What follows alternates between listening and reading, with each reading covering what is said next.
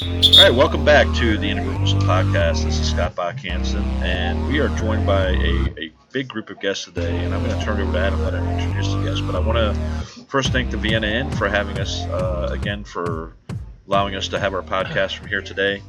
I also want to thank our other sponsor, the Steve Gordon Basketball Officials Camp. You can visit them at sgboc.com, and registration is now open. So, Adam, we're getting down to the final stretch here, so let you introduce the guests, and maybe we can kind of talk about our first topic. Thanks, Scott. We are blessed to have two of our typical guests, Irv Green and Andre Jones. And we're joined by a special guest, not a special guest referee like Gorilla Monsoon was back in the WWE days, but we have Tom McElroy with us today. Tom is a collegiate athletic administrator veteran. He's been not quite around the block, but pretty close to it. Tom spent some time at St. Bonaventures. I know it's St. Bonaventure, Tom, in Olean, New York. And then was the Senior Associate Commissioner at the Big East Conference. Spent some time as a Deputy AD at UConn, and then as the Athletic Director at Rhode Island, and then a consultant at the University of Massachusetts. But he's here today to talk with us a little bit about college basketball officiating and his perspective, and hopefully some stories from the past without the names. As Scott mentioned, we're getting ready to start postseason play here, and certainly in Northern Virginia. I would imagine many high schools, associations around the country are getting ready to do that. And this is the time of the year where players and coaches have been working hard all season to get ready for this time of year. And in most cases, it's a one-and-done situation. If you lose, you go home. And so it's imperative that we are on top of our games from the time the ball goes up in the air to the time the game ends. Because as we've talked about in games, teams have less time to recover from our mistakes that we make in the second half than when they do in the first half. Well, they have less time to recover from mistakes we make in an elimination game than they do in a regular season game. And I know this is going to sound odd coming from me, for those of you that know me, but one of the most important things you can do getting ready for the postseason is read the rule book again. I said it, read the rule book again. I read it before the exam, I read it sometime during the middle of the season, and I read it again going into the postseason. It's also important to understand the teams that you have that night, the history, and any rivalries. In many cases, you have teams that are playing for the third, potentially fourth time, and it's good to know what's gone on before. So, just some general thoughts, and then I'm going to turn it back over to Scott for a moment. Remember, when the ball is dead, be alive and alert. We should always have at least two sets of eyes observing the players during a game. Remember, if we make a mistake with an ejection during a playoff game and they have to sit another game, that could potentially be a kid's last game of his high school career. So we need to be vigilant in that. Work hard to get your angles. Don't assume that you don't have to move because a play is going to happen in front of you that's going to be an easy play. You never know when that closeout's going to come from A to B. Right, Scott? That's right. And be ready for that. Not from C to A. Exactly, not from C to A.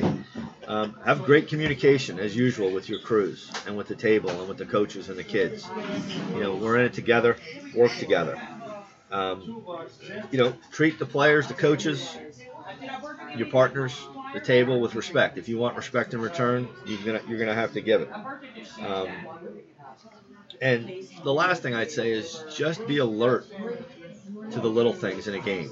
We have a hard enough time refereeing games, let alone if there's a clock problem or we don't shoot free throws when we're supposed to. I do read the rule book 3 times a year, but I still don't understand the correctable error rule, and I probably never will.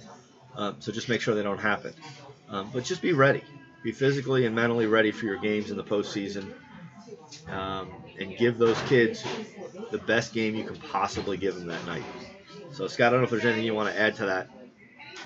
Adam, all that's awesome stuff. The other thing I would want to say, though, also is I hope that our officials are being a student of the game, in the sense that there's a lot of opportunity to go and watch videos, game videos. You can watch previous matchups of teams that are going to play in the district. So if I'm scheduled with a game, I'm going to go see if I can find a video of how those two teams played against each other the last time. I want to get to know, is one team pressing? Is one team playing man-to-man? Is there a zone with traps? that way I can make sure that not only myself but my crew is prepared. So when we go through our pregame, we can kind of talk a little bit more about the history of these two teams, who won, who lost, if there was any issues during the game we need to pay attention to, any matchup problems that we want to make sure we keep extra eyes on, and just understanding the way that the teams played against each other. So there's a lot of new things out there with social media and Twitter and other podcasts that talk about teams, and I think that there's a lot of great resources out there that we can use, but I think getting the video and seeing that is probably the most important thing that I would say. So those would be the key points that I would have. So I think the other thing is maybe to get a little bit of a coach's perspective. Recently we had a chance to talk with one of our coaches that we officiate, and one of the things that they're dealing with is they're going to have 12 days off in between the regular season and when the playoffs start. And so some of these teams are going to have too much time off, some are going to have no time off, and so just understanding how they may react to that. It's kind of like when they come back from Christmas break, especially a team that's had a few extra days off, there might be some issues. So just being a student of the game. Adam talks about reading the rule book again, and I would also say reading the case book. There's a lot of videos going around with IBO and some other places. So just take that into account as you look to do this, and hopefully that will help you get ready for not only the last week of regular season with the seedings, but also the playoffs as they approach in the next week or two. I want to turn now to one of our special guests, Tom McElroy. As I mentioned before, Tom is a longtime collegiate administrator, has seen and been involved in an amazing amount of college basketball at the highest level, at the Big East Conference, the Atlantic 10 Conference, and Tom brings a different perspective to us today. Tom's not a referee, never tried to play one. To my knowledge, he didn't stay at a Holiday Inn Express last night, but has a tremendous amount of respect for officials and has worked with officials over the years. And so, Tom, I'm just curious from an administrative point of view, if you can give some of your thoughts about basketball officiating, maybe some of the history of the stuff that you saw that went on, particularly in the Big East Conference, as it went from a non-existent conference to one of the dominant college basketball conferences in the country. So once again, I'd like to welcome Tom to the show. Full disclosure, I never played or coached the game. I got cut from high school cross country as a sophomore in high school. Nobody gets cut from cross country. And people want to know, how did he work 40 plus years in this business? And it's too long a story for that. But I really enjoyed listening to the instructions and thought process going into the playoffs. What I heard from these two gentlemen is akin to instructions that I heard many, many times, whether it was conference playoffs on the collegiate level and certainly postseason and Final Four instructions from men who are very, very good supervisors and just good basketball people. And I think the thing that I saw that made the best officials was a very simple term: the official who knew how to communicate. The official that realizes that I'm here, but the game is for those 10 kids in uniform and then the coaching staffs. And it's the ability to communicate. Yeah, I might have missed that one coach, or I didn't see that one coach, but to hear a coach. The NCAA gets caught up in mechanics, the guys that look like robots on the floor, because their 5-second count is really well orchestrated. And mechanics are one thing, but if you can communicate to a coach, then you're in the ability to now conduct a game with continuity in a way that we're going to call it the same way throughout the game, unless the style of play forces. We got to get tougher with this. So the call we make in the fourth quarter should look like the call we would have made 2 minutes into the game. And I think communication goes a big part in that, Adam. And so that's what I got to see working next to a man who I think still is. He's a secretary of rules editor and probably the best basketball assigner, evaluator, whatever you want to call him. And former Princeton assistant, Artie Highland, and obviously he was a Dave Gavitt hire. So I got to work next to two basketball geniuses who were really good people. But I saw communications. Timmy Higgins never looked like a referee coming out of the catalog. But boy, his ability to communicate with kids and coaches, the scoring table, and media time when officials get drawn into that. His ability to communicate and know he was not what the story was about today. It wasn't about him. And so I think about him a lot of this time of year is his ability to communicate. That's great, Tom. The other guy that brings to mind for me was one of my mentors in collegiate officiating, and may he rest in peace, was Mickey Crowley. Talk about a guy that had a body that nobody would ever want, and mechanics who I mimic his mechanics, which are almost non-existent, but could communicate with the best of them. You got any great Mickey Crowley stories from your days that you can tell? Yeah. Well, again, Mickey was a man who had a feel for the game. He had a feel for people. And he didn't take himself seriously, but he had a lot of humor. And he went through a time, he officiated a time where people thought people were house officials. So if you came to New York, you had 3 guys from New York. Nobody traveled officials in the college game then. And you'd go to a Boeheim game in the Dome, and the 3 officials would always be from Rochester or Buffalo. And I think people like Art and Dave changed that when they said, look, we're going to stop moving crews around, and people you refer to people as, oh, he's a Rochester guy, or he's a New England guy. And but Mickey was a guy that coaches wanted on their game. They knew they were going to get a fair call, a good call, and they could talk to him. And again, Adam, you said it best. He did not look like he came out of, this guy should be a figure. He should be in a movie, like a Damon Runyon type character. He could have been in The Goodfellas on the side, And people miss him. The game misses people like Mickey. But and I think people like Mickey and Timmy did a great job. You just said it. I mean, mentoring and impressing the next generation that came up. That guys, it's not about us. It's really not about us. And but when they had to put the hand up and say, Coach, enough, I've heard it, the coach respected that. So he didn't have to be the New York guy anymore. He was just Mickey Crowley. So I do remember a game. I don't know whether he was on the game, but it was an early Big East game, and Louis Conaseca would run up and down. There was no box back then. And at some point in the game, Louis found himself in front of the visitors' bench. And somehow, because he was so small, we called him the Italian leprechaun. Louis, you couldn't find him because he was like 5'6" on a good day. And he realized, suddenly he looks up and he realized he's not in front of his bench. So he basically just took a seat on the visitor's bench. And the officials couldn't find him for a second. And they had to team him at the end and send him back to his bench. But, you had moments like that because these Hall of Fame coaches, Conaseca, Massimino, Boeheim, Thompson, Pitino, Gary Williams, they were unique. That the game allowed them to become personalized. They really grew the game as really good coaches, and really were perfect for a made-for-TV event called the Big East. My other part of the regionalization, I remember being in a game, and Louis comes up to me, and I was the administrator, and he says, Tom, Rochester guys. He kept saying Rochester guys. I said, Louis, what are you talking about? Okay. Louis never knew the names of the officials, had no idea. But I think the late Pete Pavia was on the game. Gene Manji, there was somebody else. They were upstate guys who were on the game, and he was playing Boeheim. So he's all upset because there's Rochester guys. Now, Louis had no idea who the 3 guys were, know where they were from. And his assistants fueled that. Louis, we can't win this game. He's got 3 Rochester guys. So all I could say, hey, Louis, when you go back to the Dome, we'll put Higgins, Crowley, and somebody from New York. Larry Lembo, there it is, on the game. Louis and Joe Mulaney both came from NBA backgrounds, and they were guys who never got really hung up on who's on my game. They didn't know, and the NBA tends to put a little bit of a straitjacket on people compared to what the college were letting officials get away with back then. And it really brought a decorum to the game, and it was good for officiating in the game. And I always was moved by the fact that these 2 legend Hall of Fame coaches, let's just go play. Didn't matter who the 3 guys in the stripes were. Tom, that's some great stuff there.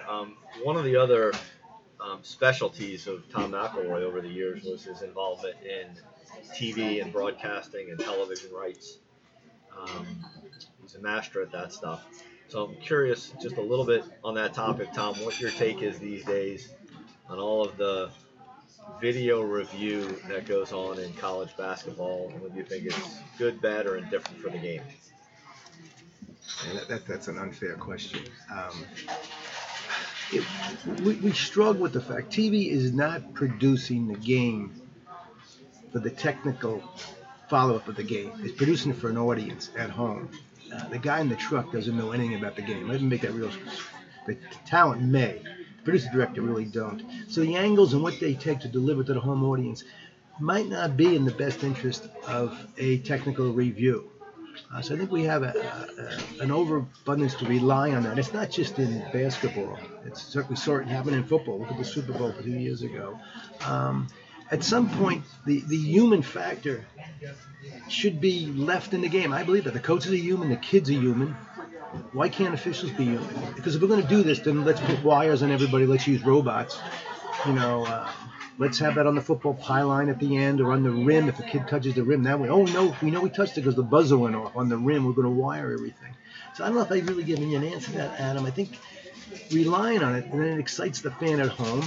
Let's make no mistake about it. It has an effect on interest that may relate to gambling. Those are things that concern me, and we rely on it too much. At some point, we're always going back to the irrefutable evidence isn't there, so yeah, let's stay with the call those three gentlemen made or the crew made on the floor. What's wrong with that? And then we take too much time. That's probably my biggest frustration. You ruin the flow of the game. It's not good to the fan in the stands, the person at home. After a while, enough is enough. So I'm like, let's go fully robotics. Or let's put a cap on it. And again, I'll let the rules experts figure out how you cap the length of timeouts, how much time you do it, how much review.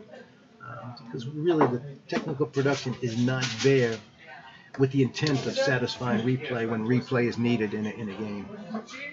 Tom, I got to tell you that just to hear it from your lips makes it come full circle, because I remember when they first started doing replay and everybody was clamoring for it, and now that it's here, now we're trying to figure out, is it really good for the game? And I will tell you, I'm a little biased because of one of my positions, but I think the NBA is getting it right. And being a courtside administrator, the NBA does a lot of things really well, and one of the things that they've done by adding this position of the courtside administrators, they can look at plays without interrupting the game. So there might be a foot on the line, whether it's a 2 or a 3, and instead of stopping the game, making the officials come over, they look at the video, they can't get the right angles, the game continues to go on, and they are actually communicating with the courtside administrator to Secaucus, and they're getting the information, and they're sending it back and forth so that the information can be relayed without the game being interrupted. And I think that's one of the key points to the way that the NBA has evolved in this aspect. And there's only 16 replays that are triggers in the NBA. But when they get to the last 2 minutes, then it gets into the officials' hands. They made the investment as well. So, and when they do send it to the officials, when there's a play that needs to be reviewed, there are actually NBA officials that are assigned to the replay center in Secaucus, and I think that's one of the other key components. You're not dealing with an engineer or somebody that lacks the interest and the understanding of how the game flow is. There's been a couple of times where an official will come over to look at a replay, and he'll be saying to the other official in Secaucus, this is what we got on the floor, this is why we think it, and then you'll be able to look at it. And I think it's really important. They can say, show me the RoboCam, show me camera 3, show me the baseline. And so they understand the terminology and where the cameras are placed, and it really helps move the game along. So, again, I'm biased, but I think the NBA kind of gets that right. So, Tom, thanks again for your input. I think it's been great to have your insight in. Don't go anywhere, because we might ask you to jump in on some of these last couple of topics before we wrap up today. So when we talk about the different aspects and how rules are different, NBA, NCAA, high school, obviously they don't do replay the same way. It's also the same with the rules. And so recently it came out from the National Federation of High Schools. Every year you can submit rule changes. And so I submitted 2 this year, and we have a mailbag question for a third one. But the 2 rules that I put in for was, the first one was the slapping of the backboard. Right now in high school, if a player slaps the backboard, there's only 2 calls that you can make: a no call or a technical foul on the player. And there's no opportunity to mirror what the NCAA or the NBA does with allowing that to be basket interference. So this is the 3rd year I've submitted it. Last year it made it to the finals. but it unfortunately did not pass. They had about 7 uniform ones instead. So I think that hopefully we'll see that change. And the other one I put in for was the shot clock, which is getting a lot of push from a lot of different people. And again, this is just my individual preference on the shot clock, and I understand that some rural counties may not be able to afford it, so that's going to be a difficult aspect to it. So I think it might be good to bring in Andre and Irv and ask them what they think about the slapping of the backboard of the shot clock and get their impressions, and then maybe we can go from there. So, Irv, since you got the best pipes in the business, I'm going to let you start. Thank you, Scott. I would just touch on the shot clock. I'm a big fan. I'm hoping and praying that the shot clock does come into the Virginia High School League games, because it's needed, in my opinion. A lot of kids will benefit, and teams will benefit from having the shot clock. And I'm thinking possessions will probably go up, and then at the end of games, the shot clock will really come into play in terms of how coaches coach those last 2 or 3 minutes of the game. To me, it's just a long time coming for that to happen, and hopefully, if you continue to push and get the NFHS to get on board with getting that implemented, I think it would really help the game of basketball. Yeah, I think the strategy session is good for that too. So, Andre, give you a chance to also chime in either on shot clock or slapping the backboard, or there's something else you think about. So, what do you got, Dre? Yeah, Scott, I certainly concur with Irv's position and yours as well, too. Gives you a better flow of the game, much more strategy, better execution for what you're going through. And like you said, at the end of the game, from an official standpoint, you know what they're trying to do. It's, we're going to work the clock to get a good shot, or we're doing that. Possessions increase, certainly. You look at it, it's a faster game where kids are trying to take the ball out of the net and go. So having that shot clock will be a good tool as well. And as for slapping the backboard, I think it's time that we do the same thing that college has. I think to penalize with a technical foul, it's very, very detrimental and definitely discourages contesting certain shots if kids are thinking in that aspect that they're going to get teed up. Like you said, you can determine whether it's legitimate or if the ball's on the rim or on or around. But, I think, like you said, just score it, move on, helps the flow of the game, continues. Otherwise, it's this person's perspective versus that person's perspective, if we assess that technical foul, which can be pretty costly. You're talking about 2 shots and potentially a possession, so that could be a 4 or 5 point swing in those instances. So I think it's time we change that. Just makes sense. Well, this is probably a good time also to talk about our mailbag. We got one of the questions is actually about a rule change.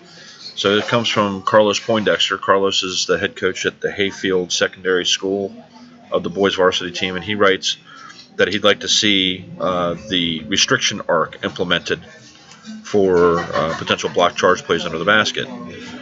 And there's a couple of thoughts to this. First of all, I would say I'd be very careful about what I would want to add into the game. I think you're dealing with a different level of official than you would at the college or NBA level, and I think it may introduce the potential for more inconsistency than what you're hoping that will do, number one.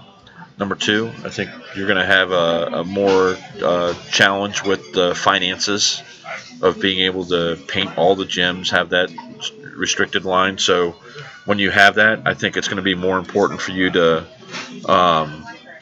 look at different ways that you can use the money, and I think that's where kind of the shot clock should be focused on. So I would stay away from that aspect. At this level, I think that it would probably create more inconsistency. So our second question comes from Little Yeti, and Little Yeti wants to know if there's.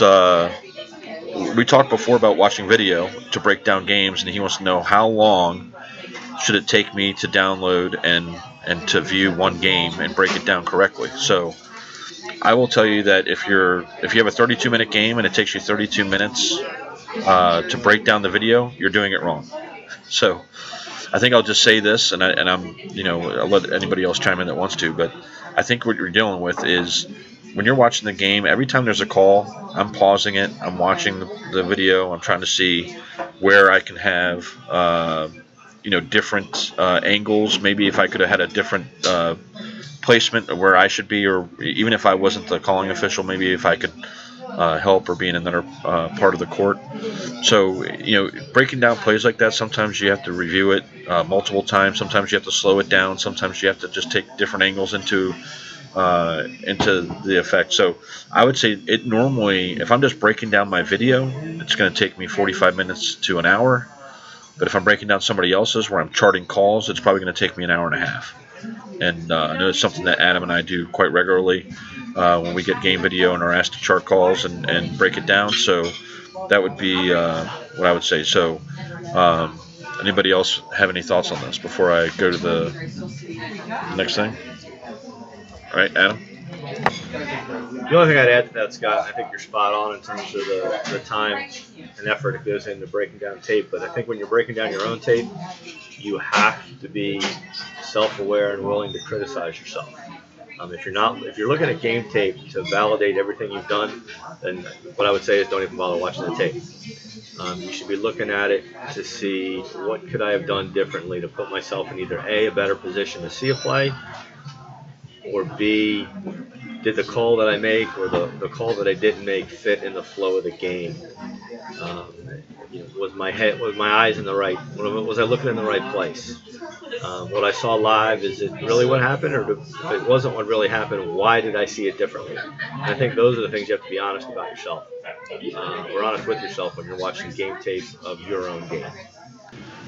Yeah, I think that's obviously a good point. You do have to be ready to criticize your own calls, and besides just looking at others. So that's another good point by Adam. So I've got one last thing I want to share before we close up. I wanted to, got a couple of announcements, and I want to thank our sponsors. So first of all, since the last time we did video, we had a couple of tragedies in basketball with the passing of Morgan Wooten and Kobe Bryant, and obviously there's a lot of thoughts and emotions that go into that. I would say, first of all, I had a chance to officiate Morgan Wooten on multiple occasions, and he was always a class act, even to the officials. He did have his way of being able to share that he wasn't, appreciative of the call. I remember one time I had a play where I called a travel on one of his big kids, and he did not like the call, and he would clap as I would run by, and he'd say, "Don't worry about it, Jordan. He just doesn't understand what a drop step is. He'll get that in training eventually." And it just had a way of just sending a message. And I want to extend our condolences to the Wooten family. And obviously there's a lot of emotion about the Kobe Bryant situation. And these I just keep thinking about these young ladies who are chasing the dream of basketball, and their lives ended too soon. So we extend our condolences to them. I also want to thank our guest today, Tom McElroy. Was a great guest, shared a lot of insight coming from the Big East office as well as from an AD at Division I University with some great stories. And then Irvin Andre for being here as well. We will probably not be back for a couple of weeks as we get ready for playoffs, but I do want to thank the Vienna Inn for letting us have our podcast here. And I want to thank the Steve Gordon Basketball Officials Camp for being one of our sponsors. And again, you can go visit sgboc.com. There's 2 sessions that are open. The registration's open. And you're going to find some great guests, NBA guests, college guests. Very excited about the camp this summer. So if you're looking for a great teaching camp, we're a good place to consider. If you're looking to be hired, we're probably not the right place. But we will teach anybody 3-person mechanics and be able to give some good background to those that maybe haven't been to a camp in a while, and teach them some new things that maybe they weren't aware of, and positioning in other places. So with that, as always, Adam, you have the last word. I want to wish all of our listeners the greatest of luck in the postseason. May this be the only inadvertent whistle in your day. Tell the world I'm coming home. Let the rain wash away all the pain of yesterday. I know my kingdom awaits, and they've forgiven